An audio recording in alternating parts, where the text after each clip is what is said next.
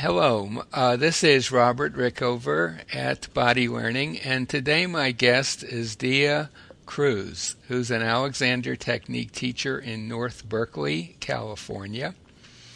And we're going to talk today about her experiences with repetitive stress injury, sometimes called repetitive strain injury, usually abbreviated RSI. How she overcame her RSI issues and the role that the Alexander Technique played in that, and then more generally how the Alexander Technique can be useful for people who are suffering from RSI. Dia, welcome to the show. Thank you. Thank you for having me. Well, it's a pleasure to talk to you, and I wonder if you could begin by giving our listeners a short description or definition of the Alexander Technique. Sure. Usually when people ask me what I do, I tell them that I teach people how to use their bodies more efficiently, at which time they either have a question mark on their face or a follow-up question. So usually what I say is that the Alexander Technique is a self-care method for improving ease of movement and solving postural problems and releasing tension. Mm-hmm. And there's I would assume, a pretty big emphasis on the self-care aspect of that. That Yes, we are teachers. Alexander teachers are teachers, and we show people how they can improve their own situations. We're not therapists. correct. We're teachers. Now, I know that in reading your biography that you had a pretty severe, I don't know, call it attack, or a pretty severe, probably felt like an attack, a pretty severe instance of repetitive strain injury. And you write that you were in so much pain that you slept 12 to 15 hours a day to avoid that pain. When that happened, what was your first reaction to dealing with it, and how, sort of what was the path you took at that point? Oh my God, it was horrible. The reason I slept is because the thing is that even without using the arms, it was still painful just to be. Mm-hmm. So that's why I slept, because to avoid that. And at that time, I didn't know what direction to take. So the obvious direction was to see, medical doctors and physical therapy and whatnot. And that didn't seem to help.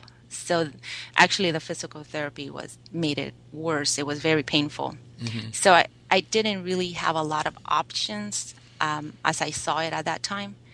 So I did what I could, and that was, again, just resting and sleeping. Mm-hmm. So sleeping was really just a way of avoiding being sort of present for the pain, I assume. That's right. Yeah. And at some, what kind of work had you been doing? Was it desk work, computer work, that kind of Yeah, thing? yeah, it was desk work. It was working in front of the computer, and I was that type that didn't take breaks. I ate lunch at my desk. Mm-hmm. I had my neck pain, tension, but I just kept going, and I didn't really relate it to a serious problem until it became a serious problem where I couldn't write, I couldn't use the computer, Right. I just couldn't work. And I assume that if fairly early on you could connect that pain with working, or or was that I more elusive? Well, I the neck pain, the shoulder pain, I did not. I kind of did, but I didn't think of it as a serious issue because everyone experiences that. So I just, after work, I went home, I rested. The what I the point when I saw that it was work related is when my wrist began to hurt, and Mm-hmm. it didn't get better. And at that point, I knew it was my typing. I thought it was just, the computer use. So that's when I related to, okay, it's what, so what they did is they reorganize my desk. And, the ergonomic specialist came to do some adjustments, and that didn't help either. So at that time is when I knew that it was the computer use. But of course, now I know it wasn't just that; it was more than that. Right, and we'll talk about that in a little bit. But so nothing that you tried initially was very helpful, and at some point someone suggested basically that you take Alexander lessons. Yes. Well, I was visiting London, and I attended an RSI support group, and at that time there was an Alexander Technique teacher doing a presentation, and she spoke of how it could help, RSI sufferers. And unfortunately, I wasn't able to take lessons with her at that time. And also there was another participant talking about this clinic in India that had helped that person recover from RSI and go back to work soon after. So that's when I decided to take the trip to India, get that treatment, and that's when I was told to follow up with the Alexander Technique as part of my recovery, which I did when I came back to the U.S. And how long did it take for you to notice some improvements with the Alexander lessons? Yes, it took a while, honestly. I had so much tension, so many layers. The story I tell people as to when I really felt the technique working for me was 2 years into my training. And it seems like a lot, but that's when I was working with John Baring at that time, and he was on a table, and I was working on him, and I felt my arm tense, and I felt the pain that I usually experience. And at that time, I worked on myself, and I was able to release that tension, and that pain went away. So that was my point that, oh my God, that technique works, and I'm actually able to, I have that power within me to release that tension and let go of that pain. So it was 2 years into the training. So for somebody listening who may be suffering from RSI, would you say that your own experience in terms of the time it took you to actually be able to make changes is typical, or do you think you were a particularly tough case, or how would you? I would say I'm a tough case. Yeah. Because I have worked with others, and it does not take that long. And I'm not saying that that technique was not working for me. I was just not aware of it. Right. Yeah, so obviously it was working. I was just not aware of how powerful it was and how I was able to release such tension. So it's not going to take that long for everyone. I have seen people have relief, with a few lessons. Of course, this work, it's a lifetime, and it's very empowering. So you keep working on yourself and you're learning more. But I believe I was an exceptional case. I had a lot to work with, and so not to take my experience to, Right. It kind of reminds me a little bit of my own early experience with the Alexander Technique, in that I never felt anything during any lesson until I was about halfway through the training course in England. Now, I did know that things were happening because there were all sorts of measurable changes in me, like my clothes didn't fit anymore and I got taller and all the rest. But I never actually felt anything during a lesson until one day one of the teachers was working around my chest area, and I felt this weird sensation. And I said, "What's that?" And she said, "Oh, you're releasing." And I said, "Oh, I never noticed that before." So I was always getting my information kind of indirectly. Mm-hmm. And I later learned, in fact, as soon as I started teaching, that was a really unusual. It was pretty unusual. Most students notice stuff pretty much right away or within a lesson or two.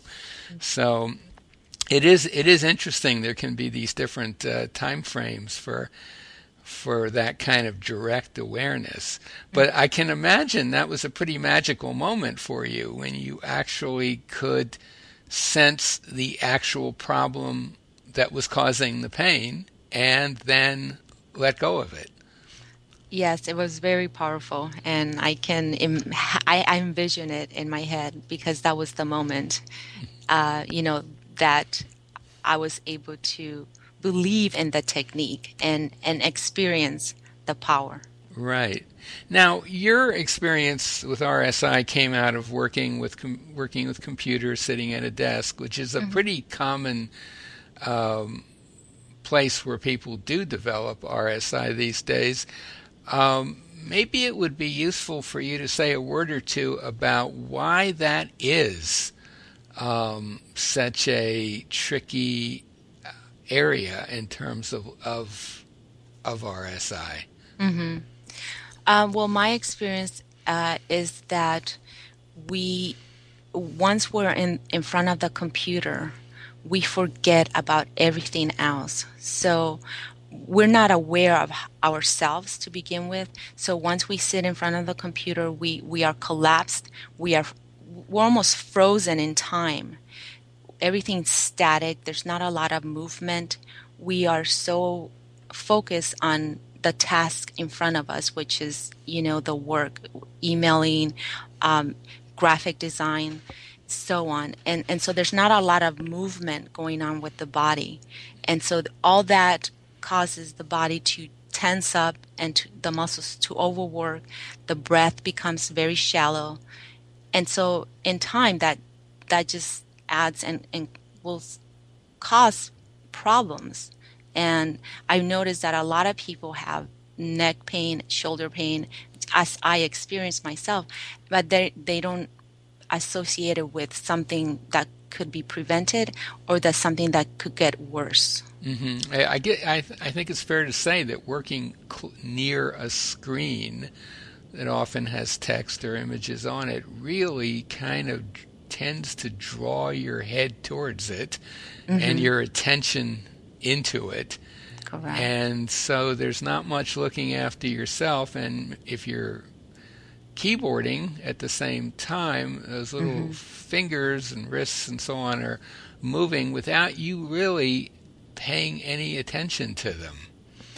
And I think that's a real setup for developing RSI. It is kind of interesting that the very term repetitive strain injury and words terms like carpal tunnel syndrome 35 years ago, basically they existed, but not in any popular sense. I never heard those phrases until you started getting video display terminals and keyboards and all the rest. Right. So it does seem like that particular occupation tends to breed RSI.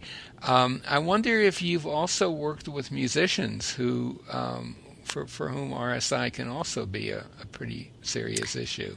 Yes, it's a similar instance. Again, it's the same idea that you have that instrument in front of you and you're so focused on the music that you forget about everything else. So again, it's that static.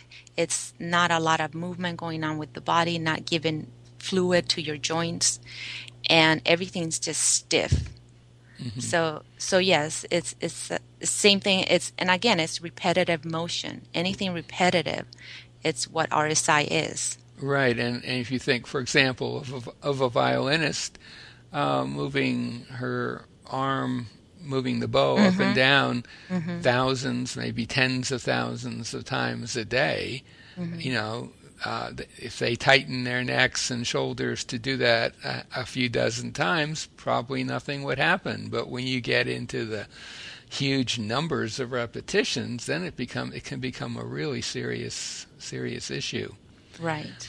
Um, can you think from your own teaching experience, are there any other groups of people or people that you've worked with who have RSI, who come to you with RSI? Usually, yeah. Well, I have a lot of people with, computer users, graphic designs. Mm-hmm. That's a huge thing. Software engineers. Mm-hmm. Um, it is just very prominent with computer users developing this kind of problems. Mm-hmm. So it's usually those are my clients, and also musicians. Um, so those are the main ones. Those are certainly the two main Yeah. groups that I've worked with who've come suffering from RSI. What would if someone's listening to this right now who does have repetitive strain injury?